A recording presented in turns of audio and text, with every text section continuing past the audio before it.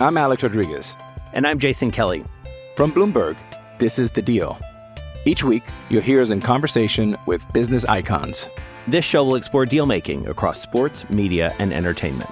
That is a harsh lesson in business. Sports is not as simple as bringing a bunch of big names together. I didn't want to do another stomp you out speech. It opened up so many more doors. The show is called The Deal.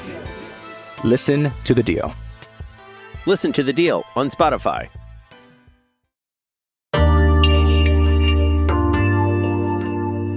Hey everybody, welcome to the latest edition of Just Getting Started. I am your humble host, Rich Eisen. If you're watching on our YouTube feed for this show, which is also sitting on the Rich Eisen Show YouTube feed, you'll notice I've got a nice new little Just Getting Started sign right behind me in my home studio. My buddy Tom Person of Cedar Spills in the great state of Kentucky. Go to cedarspills.com. This guy's work is amazing. So I'm trying to brand this show. We're several shows in right now, and in terms of branding this show, if you are new to us, it's about the origin stories of my guests, and everybody's got a beginning. Everybody's got nerves at the beginning. Everybody's got some nervousness at the beginning. Everybody's got some moments where they're wondering if they're doing the right thing about their lives at the beginning. So let's take some stories from people's origins and see if it can be applied to your life if you're trying to get started on something new, something that you're forced to do, or something that you feel is long overdue to do. That's what we're doing here. And we'll have some fun along the way if we can. And this episode is exactly that, because this is one of the funniest guys on planet Earth. His name is Bill Burr, and he's my guest on this week's Just Getting Started.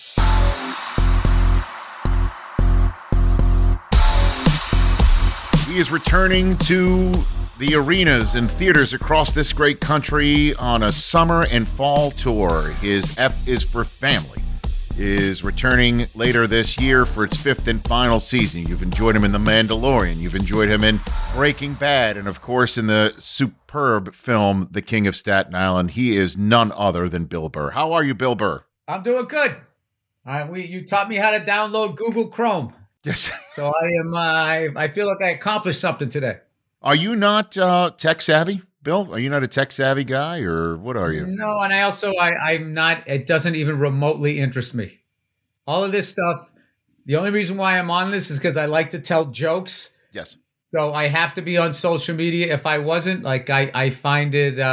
Social media is for young people. Yeah. It's a young thing. The flipping the water bottles around and planking or whatever the hell they're doing this year. It's just, I get it. This is like, we were doing what? Paper airplanes and mescaline, whatever our generation was doing.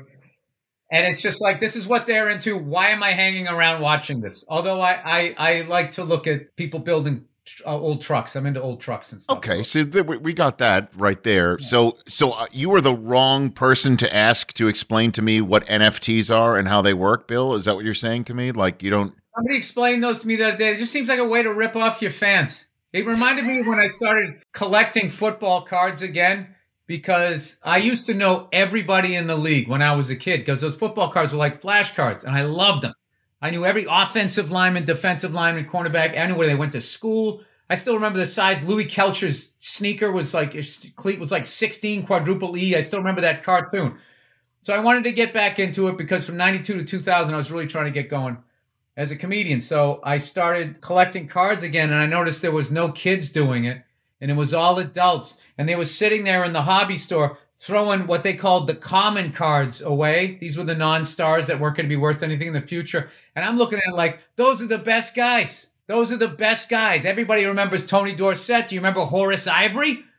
Right? You want to know those guys. So the guys that made the football cards, because it was a bunch of rich, adults or whatever, rich compared to a kid, buying them, everybody could get the complete set. So then they deliberately made shit rare. Yeah. So I feel like an NFT is like, I could make 10,000 of these. I could easily have this piece of art. It just seems like a way to fuck over your fans. So I think we've all just sort of become our own little corporation, branding ourselves like Coke and stuff. So I don't know. So NFTs stand for nice F and try? Is that what you're saying? That's what that would stand for? I'm trying to figure out what... Well, knowing me, this clip will live in infamy a year from now when I'm selling NFTs. That has happened to me numerous times.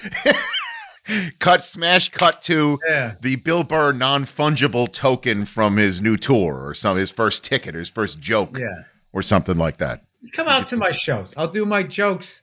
I don't even sell merch. Although I will have on this tour, I have, I recorded last time I was at Madison Square Garden. I made a double album, like looking like the 70s. It's sick. The inside is like... So vinyl? You're talking about a vinyl, a double vinyl? Yeah, like something like that. You know, I don't mind selling that to somebody, but if everybody wants one, I'll keep making them. I won't deliberately make less, so they're more. And then you buy it from me, but I still own a piece of it, like some, Ponzi scheme. It just doesn't seem like a nice thing to do to somebody. I love it. You're old school. Everybody's going non-fungible tokens in Bitcoin. You're going vinyl and like what, 8-track? Can we get your new tour on the old 8? I go all that stuff that I had when I was growing up, where you had the illusion that everything was okay. That I just sort of try to exist in that. I do. I like diners and greasy spoons. I don't like chains. I hate Home Depot. For some reason, Lowe's feels more inviting, even though it's the same. Lowe's just has more people on the floor. You go to Home Depot, there's like one guy, and people are huddling around like he's a pop star. Where can I get a dry eraser board? That was me today. Bill Burr, you are the man. So when did you get started? How did you just get started on your comedy career? Bill, walk me through your origin story. All right. I had the typical child of a comedian, so we'll skip that. Okay. And then I, was totally withdrawn, emotionally walled off, and shy. So I was the perfect candidate to stand in front of a room full of people that, can yell at you. So what happened? I don't know. I was working in a warehouse with a guy who was every bit as funny as I was and was into stand-up the way I was. And he said out loud that he was going to try it. And then it suddenly just became possible because up until that point, there was no internet or anything like that. And show business was a zillion miles away when you were living in the suburbs of Massachusetts. And it just never dawned on me that, maybe they have stand-up comedy in Massachusetts and maybe there's an open mic that you just sign up for. And so I decided I was going to do it. It took another 2 years for me to get the courage up to do it. And I was going to Emerson College at the time. And it just so happened that Nick's Comedy Stop had a contest, find Boston's funniest college student. This was 1992. So they weren't selling any tickets. So it was a big PR thing to get a bunch of drunk college kids to get drunk off their asses, spending a bunch of money watching their friends bomb, and they could make some money that week. So I saw the talent contest and I drove home, immediately called and signed up before I chickened out. You chickened out? What do you mean you chickened out? No, before I chickened out. I see. Called up like, hi, my name's Bill Burr. I want to do the comedy. Okay, thanks. March 2nd. Click. And that was it. And then I did. I went down there and it went okay. Didn't go great. Didn't go awful. Just went okay. But I just knew that this is what I was supposed to be doing. Because everything up until that point, I always thought whatever I was trying to do, I was also looking at other people doing it to see how they were doing it. Because I knew I was sort of a square peg in a round hole. You know what I mean? So what else were you trying to do before comedy, Sales, construction, music. Tried to be a drummer. I was going to join a band or something like that. And I just remember every time I went to the music store, there was always some kid 8 years old who just had it. I mean, I was better because I played longer, but just the way they got down, they sat down and they were one with the instrument and they were already creating their own thing and already finding a voice.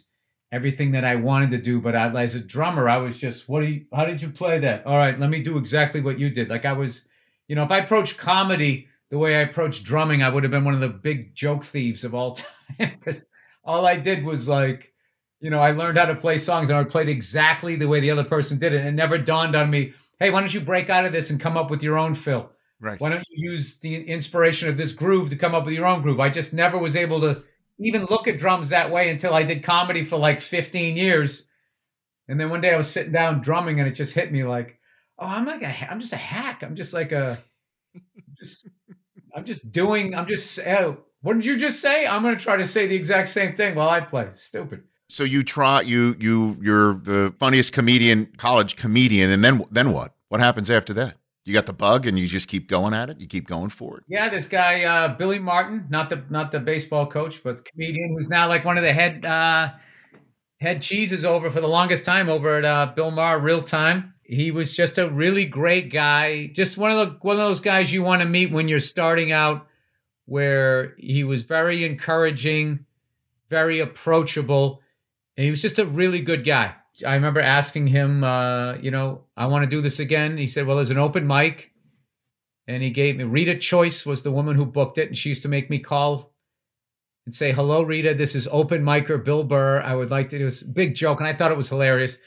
But, I think back to people like that, where he could have just been this guy brushing me off like, whatever, college kid, and especially because the 80s boom was over. There was some of the guys who weren't nice, where they looked at you as like you were going to go and take their headlining spot at some point, even as an open micer. And thank God he was a nice guy. He was a really nice guy. So he gave me the number, and I had the cocktail napkin for years. When I moved to New York, I left it at my parents' house, and I don't know where it is now, but somewhere his handwriting that says Rita with the number to Nick's to call for an open mic. So I just started doing that. And then you go to the open mics, you meet other open micers who are seasoned open micers. Yes. And then they've started their own open mic, so they know where the open mics are. And you had a big black book that you got everybody's number in, which I still have that. And all the days before cell phones, it was just answering machines and home lines and stuff. And I just started doing it. I'm Alex Rodriguez. And I'm Jason Kelly. From Bloomberg, this is The Deal. Each week, you'll hear us in conversation with business icons. This show will explore deal-making across sports, media, and entertainment. That is a harsh lesson in business. Sports is not as simple as bringing a bunch of big names together. I didn't want to do another stomp you out speech. It opened up so many more doors. The show is called The Deal. Listen to The Deal. Listen to The Deal on Spotify.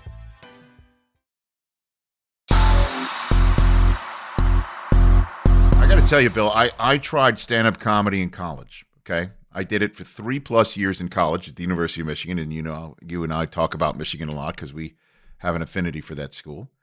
I tried it, and I'll be honest, what you're describing to me kind of frightened me off on trying it professionally, that everybody's trying it, and there were a bunch of people who weren't as nice as Billy Martin, that you ran into, and nobody laughed when we were off stage. They all were wondering if you're going to use that, if you made a joke. And I was scared off by it. I'm not going to lie. I thought maybe I'm not cut out for this sort of thing. Yeah, I know. I almost didn't go to a gig one night and I often wondered if I didn't go to that gig, would that have snowballed into me not doing it? I remember it was the first night where I learned the sacrifice. The first sacrifice, where it was like either Boston College or the Patriots had a big game. And I was still living at home. My parents were cooking up this feast. Everybody was going to be there. It was a snowy night or whatever. It was just one of those nights you want to stay home, have a few with your family, fire going. I mean, it was like this Norman Rockwell scene. I could either stay here or I could drive all the way down to Rhode Island and stand in a restaurant doing stand-up while these lonely people watched the game I just left and didn't pay attention to me. Right. And I almost didn't go. I was like, I don't feel like going. And I asked my older brother, I go, what do you think I should do? And he goes, I think you should go.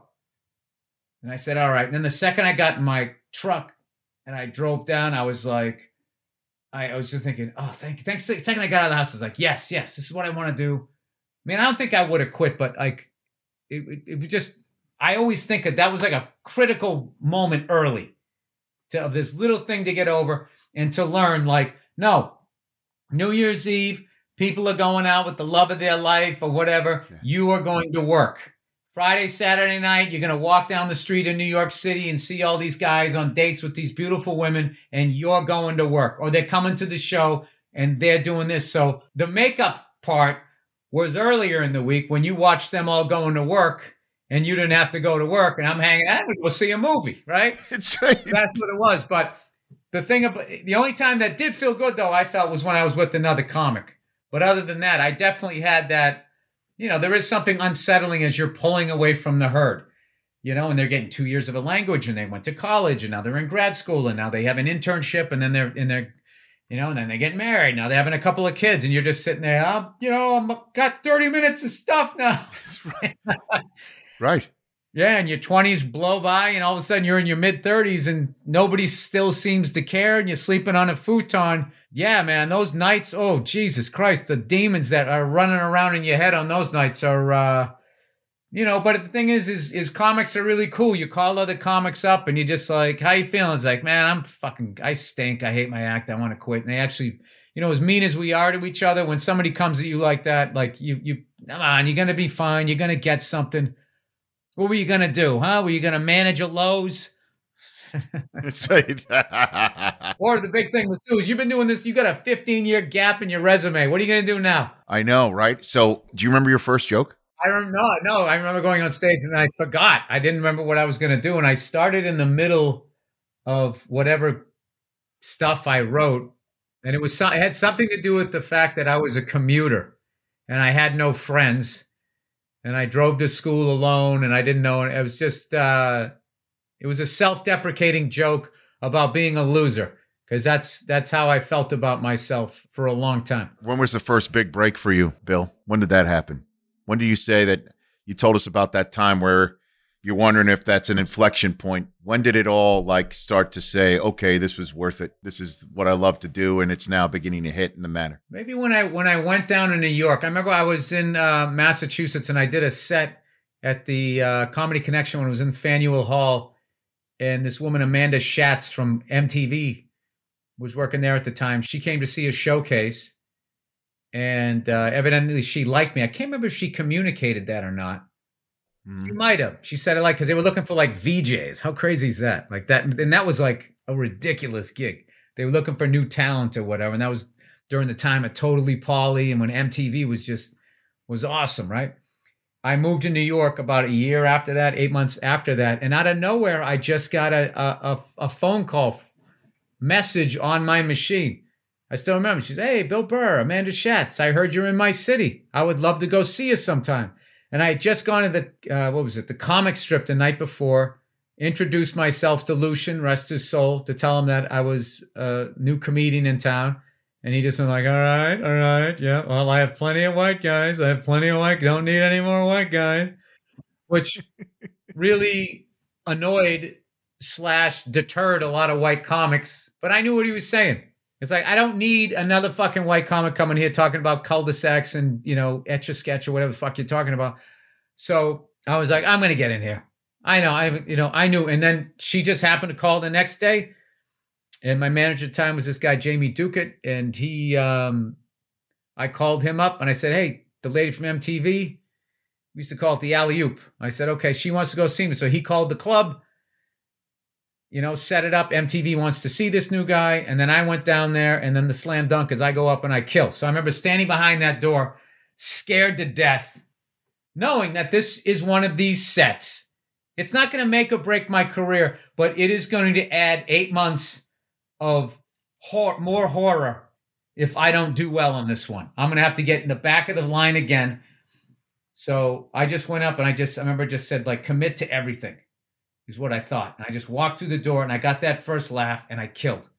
My version of killing, 3 years in, however you kill it 3 years in.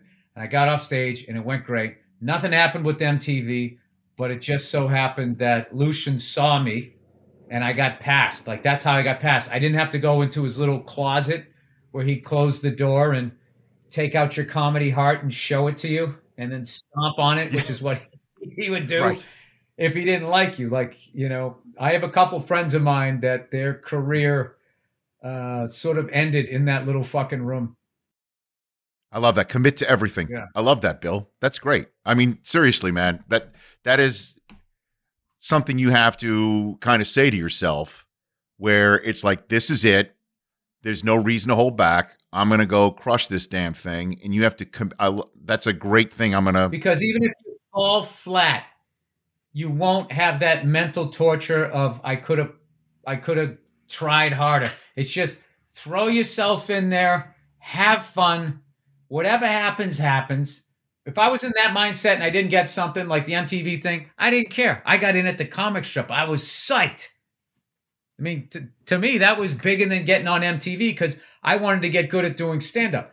But if I didn't get in, I would be like, all right, I could have lived with it because I went all out. But if I was like those times when I would be on my heels and sort of asking, and then this and that, and he just would walk out, and I just walk down the street. I fucking suck. I'm such a bitch. Why just go up there? Can you be a man once in your life? Just all of that stuff, just torture. And you've lived with that feeling until the next time you got on stage and hopefully had a good set. Let's talk about the here and now right now. You got your tour dates all set.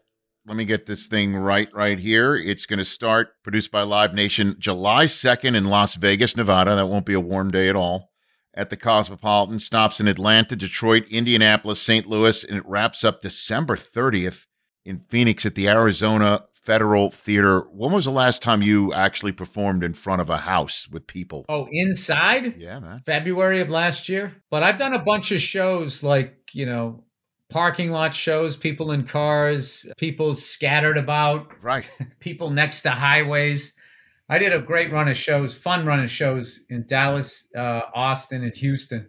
Just great fans coming out and, spread out, people wearing masks, doing whatever you can do. And it took me back. Those shows took me back to the beginning of my career where, the beginning of your career is just like when you're doing stand-up, you're just doing it wherever you can do it. Right. So you're just constantly in it's just an uphill battle. So I always tell younger comics, it's like, don't be too hard on yourself.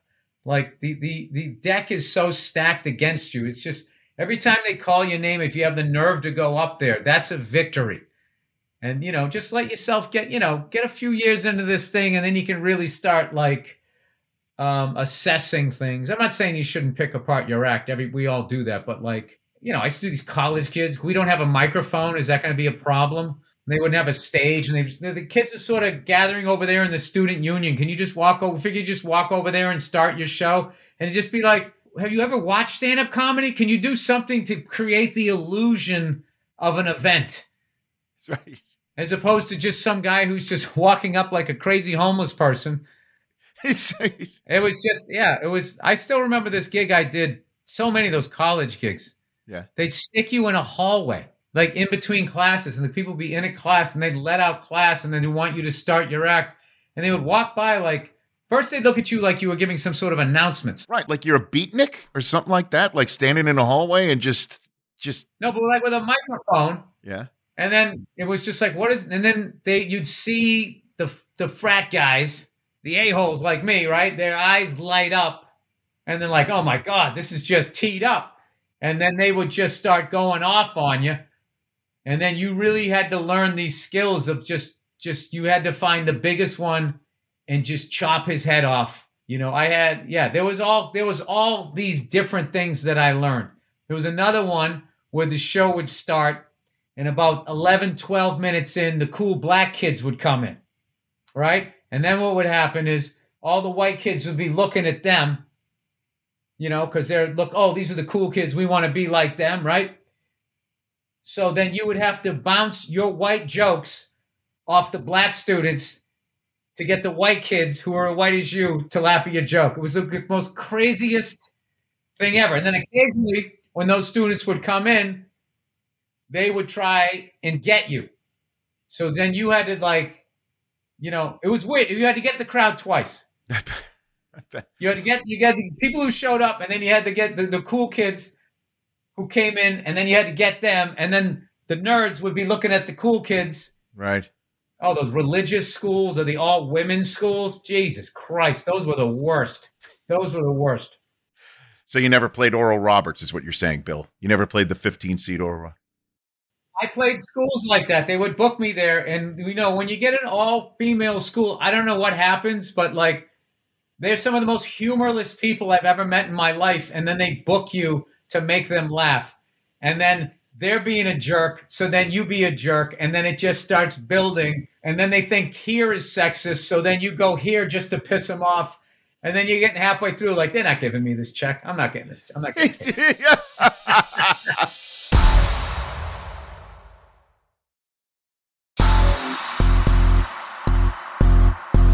like being part of the Star Wars world now?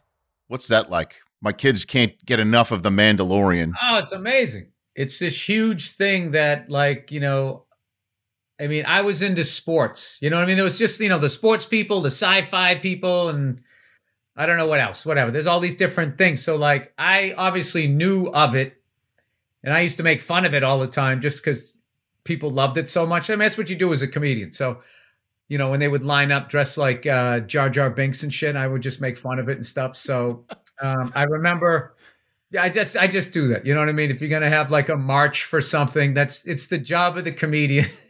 You know, to just make fun of it. And for some reason, people don't understand that, and they always take the bait like you're serious. Like I give a shit if you go see a movie. I don't. I just know that it means something to you, so I'm going to try to irritate you. And if you're going to flip out, I'm going to keep going because then that becomes entertaining for me. No, Jon Favreau somehow, like, I don't know, he got in business with Disney, and then they just created this spaghetti Western version of it. And I got to work with Rick Famuyiwa, who wrote both the episodes that I did. And he was coming from the mindset of like, okay, this crew's like a Reservoir Dogs kind of crew. And John was doing like the spaghetti Western thing. It's probably the coolest thing. I think, I don't know, I'm trying to think of something cooler you could be involved in, but that's kind of been my whole career. Like, I have very small parts in really huge things. Did a couple sketches on Chappelle's Show. Did a couple episodes of Breaking Bad. Yeah, you did. Did a couple episodes of The Mandalorian. I'm never the guy, but I just sort of walk by in the background holding a tray or something. So I've been very, very lucky to get to work with people like that. And I am as much fun as I had in the first episode of The Mandalorian. What they did with the character and the why is always so much more fun than like the what. Oh, this guy's an asshole. But the why. Why is he this way? And they started to get into that. And that's just really the backstory. It's pretty cool, man. When do we get more? When do you think when are we gonna see more Mandalorians? You'd have to ask Jon Favreau. It's not on your docket just yet. They haven't hit you up. They haven't given you a window or something like that. Or last we saw my character, they left me in the woods on some. I know you went strolling off. I don't know, but you know, the last time they left me, I was also in jail. So who knows? I listen. I hope I come back, not only so I can work with Rick and John again, but making fun of Gary Marcus is one of my favorite things ever. He's one of the guys on set, and all I do the whole time there is ask why he has a career. And he's great at what he does. I just bust his balls the entire time, and he does it back to me, and it just makes for a really fun day. I'm trying to think what the episodes you were in. I don't know if you came across Carl Weathers, but I mean, he is. No, I didn't. But I will tell you, my heart would have been in my throat if I had to do a scene with that guy. Right? Yeah. You know, former Oakland Raider. I have his football card. You have Carl Weathers' football card, is what you're saying. Well, that'd be pretty cool to get him to actually sign a football card. No, that would end any sort of cool conversation you would have with him. Why? That man, everywhere he goes, he gets asked for an autograph. What you have to do, the gift you give somebody like that is to not bug him. When you do the scene, and if he wants to shoot the shit in between lines, you let them dictate the vibe. You don't go in there, I've always been collecting football cards. He's going to sit there like, oh my God, not this. Why did I ever get into show business? So whenever I get around, legendary people, I just do my shit. And if they seem like they want to talk, I'll talk. And if I start talking and then they seem like they're done, I just, they got a lot on their plate. Well, one thing I definitely want to get from you before we end this is your thoughts. The last time I spoke to you, you were on my show. Oh, I don't believe you spoke to me. No, I believe you came at me. What are you talking about? Very excited that a certain player went from the New England Patriots to the Buccaneers. I was. And you were so hoping that I was going to be sad and miserable and whatever life you're living as a sports fan. You wanted me to saddle up to your towny bar. Well, they blew it again, and I didn't. No, hold on. You want Tom Brady? Yes. And I got to tell you, that might be, other than the first one, that might be my favorite one he ever won because of all the disrespect he got while running out of fingers on a hand to put Super Bowl rings on. This is the one. What are you going to say now? And everybody just had to shut up and just realize that he is the greatest of all time. See, because you came on and Brady had just signed with Tampa. Rich, I don't want to hear your excuses. You came on you had a terrific point of view on him being the new Florida man, and that was before Gronk joined him there. So I guess that was my question: was what was it like to see Brady win it for someone else? I remember last time I rooted that hard in a Super Bowl, other than for a team that wasn't the Patriots. And there was another thing too, was teams like the Chiefs come along a lot, like every 3-4 years. There's that juggernaut offense. And, ESPN's got to sell this is the greatest offense ever. They always say this stuff. And then what happens initially is people get enamored with them. And what they do is they try to play at their pace. And, it's like if you're going to try to play at KC's pace, you're going to lose. And then it's the first guys that go, no, I don't care that you just got the ball and you went down the field in 3 plays and you're going to score. We're going to establish the running game, and we're going to slow this thing down. And just the mere fact that you're not already up by 14, that's going to start messing with you. I don't know how many times an offense like that has to get stopped before they realize that this is a cyclical thing. Well, it is seemingly a cyclical thing with Tom Brady winning it all. So how much longer do you think he's going to play? Because he's still got the TB12 system. You know what I mean? It's all about those bands, right? And it is. It's about that and the supplement. Is there a BB12 system? Is there a Bill Burr system? I would probably get sued by Tom Brady for plagiarizing his, because I've looked at his app because I had a bad shoulder and I fixed this one. Now this one, I'm almost done rehabbing this one. But yeah, I've been doing yoga, the band thing. I've been trying to eat more vegetables. Oh, dude, I'm stone sober now. I don't even smoke cigars. It sucks. But I sleep great. I kind of hit a wall with that shit. I just had to all right, I can't do this anymore. I got 2 little kids. I need to I got to wake up. Who's that guy in the Raiders that ate his way out of football? I was being like that guy. I wasn't looking at game tape. Oh, Jamarcus Russell? You were the Jamarcus Russell of comedy? Is that what you were saying? No, I was going to be that of the dads if I didn't stop, having cigars and a couple of bourbons late at night. I mean, after doing a set at my age and having kids as young as I you just wake up. Yeah, you feel like you played a football game. So, kids, they don't care. They come running in, jumping on your head. They don't care. So it's just like, all right. So now my big thing is once a week I make myself a chocolate malt with whipped cream and a little whatever whatever you call that, machete cherry, Manichero. Okay. Okay. Yeah, cherry on top. That's all I got. That's all Fantastic. I got. BillBurr.com. They get all of the tour dates of Bill Burr, the tour. Good luck with that. Let's chat again soon. I'm so glad. Yeah, it's been great. We've been adding dates. I think we're, get to play Red Rocks. It's going to be sick. That'll be great, Bill. I'm very excited that you're getting back out on the road, that life is getting back to normal. Get my second vaccine shot on Sunday. Look at you. And I'll be good to go. Fully vaxxed Bill Burr. Eating probiotics and vitamins and drinking water. Because I think a lot of these people are like, oh my God, it knocked me on my ass. It's like, yeah, well, you probably were doing what I used to do the night before, which probably, the older you get is probably not a good thing to do. Because a few comics I know that got wiped out, it's like, yeah, dude, but you're kind of a booze bag. That probably doesn't help. It probably does not. To be a booze bag and then have part of a virus put into you. That's probably not. Yeah, that's a bad combination, to say the least. Yeah. Hey, Bill, this is great. Thanks for doing it, brother. I really appreciate it. All right, go blue, brother. I'll talk to you later. Yeah, right back at you. That's Bill Burr right here on Just Getting Started. God, I love that guy. So damn funny. Bill Burr, every single time I've interviewed him on my show, he just brings it, and every word out of his mouth is funny. I don't know if it's just the accent, his way of going about his business and how he has that attitude, but he is just a down-to-earth guy, as well as you could hear his humble beginnings in Massachusetts about trying out at an open mic night. I remember doing it at the student union myself at the University of Michigan. I was so damn nervous, and I loved doing it. And one of the things I just want to talk about what he said and about my experiences of doing stand-up comedy, because that was something I always wanted to do. Growing up, I wanted to do 3 things. I wanted to be either a comic, a comedian, a late-night host, which would combine my love of television and chit-chatting and hopefully being funny, or, a sportscaster. And I went to Michigan wanting to do one of those three things. That was at least the goal. And doing stand-up comedy, I love doing it. I was moderately successful at it. I did stand-up comedy once a month.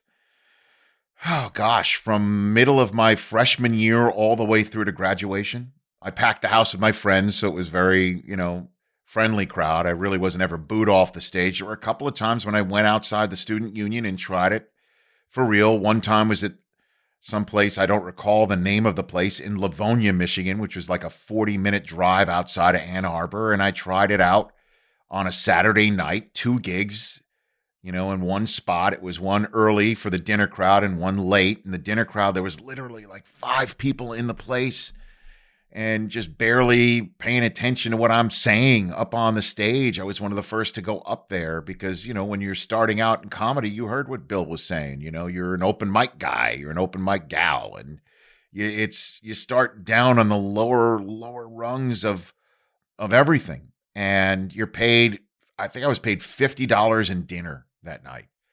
And it sucked. There's just no other way to put it. There were like a few people in the place and having a hamburger. And then later on at night, the crowd was a little bit larger. And then you'd go out and have a beer with your colleagues who we all, either met that night, or a couple of the student comedians came with me, or I went with them.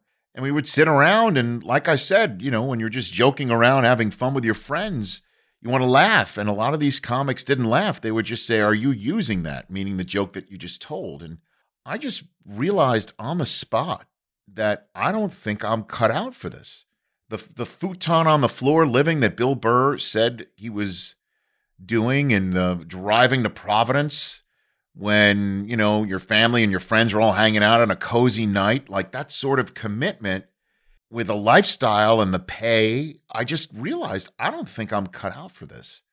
And I think that's an interesting lesson, maybe if for the lack of a better phrase, lesson, but something to pass along is that, you grow up your whole life thinking this is what you want to do. This is a dream for you to do. And then you get to actually attempt it and you realize it is friggin' hard.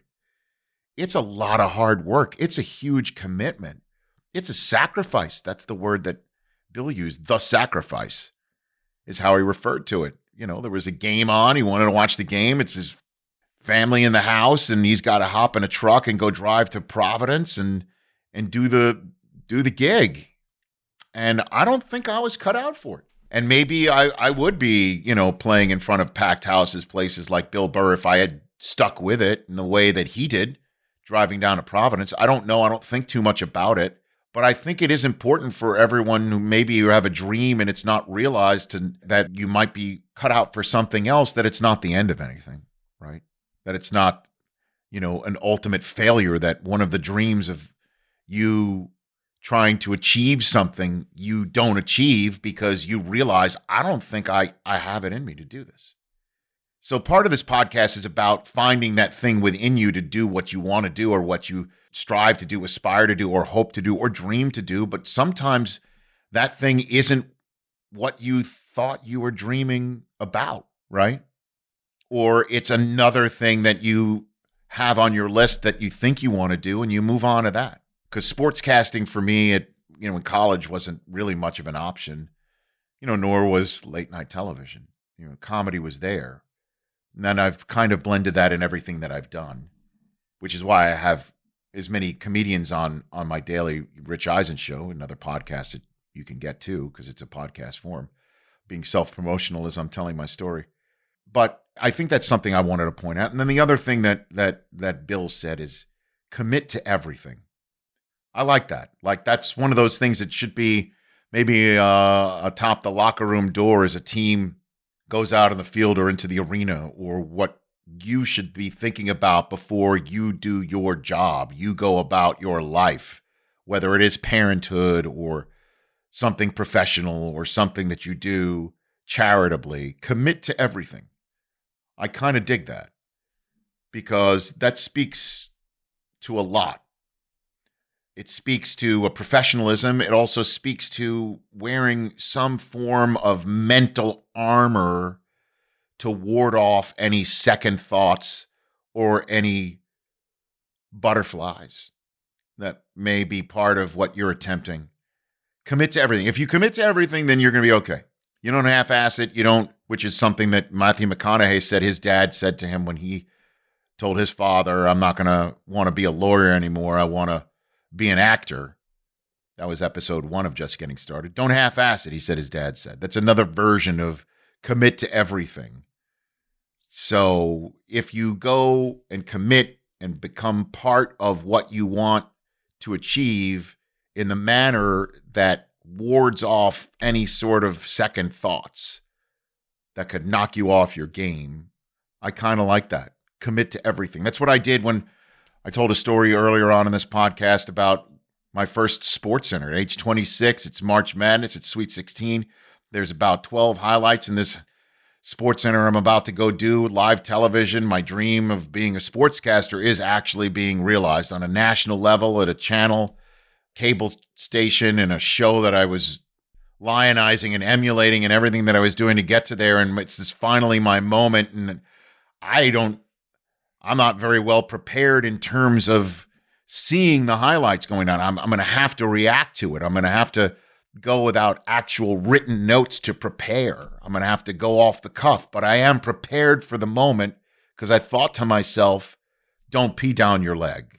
You know, what's your choice? You can either pee down your leg or go and commit to everything. I didn't use that phrase at the time, but that's essentially what I was thinking. I think that's the most portable thing to take from the show, commit to everything. I want to thank everybody who's helped put the show together, of Just Getting Started. You can get this where all podcasts are acquired. And make sure you subscribe, hit that subscribe button. Please do leave us a rating that is commensurate with your love of this show. All right, give us a 5-star rating. You know what I'm saying? Every little bit helps keep this show going. I think we got some nice momentum building here on Just Getting Started. So we'll see you next week here on this podcast.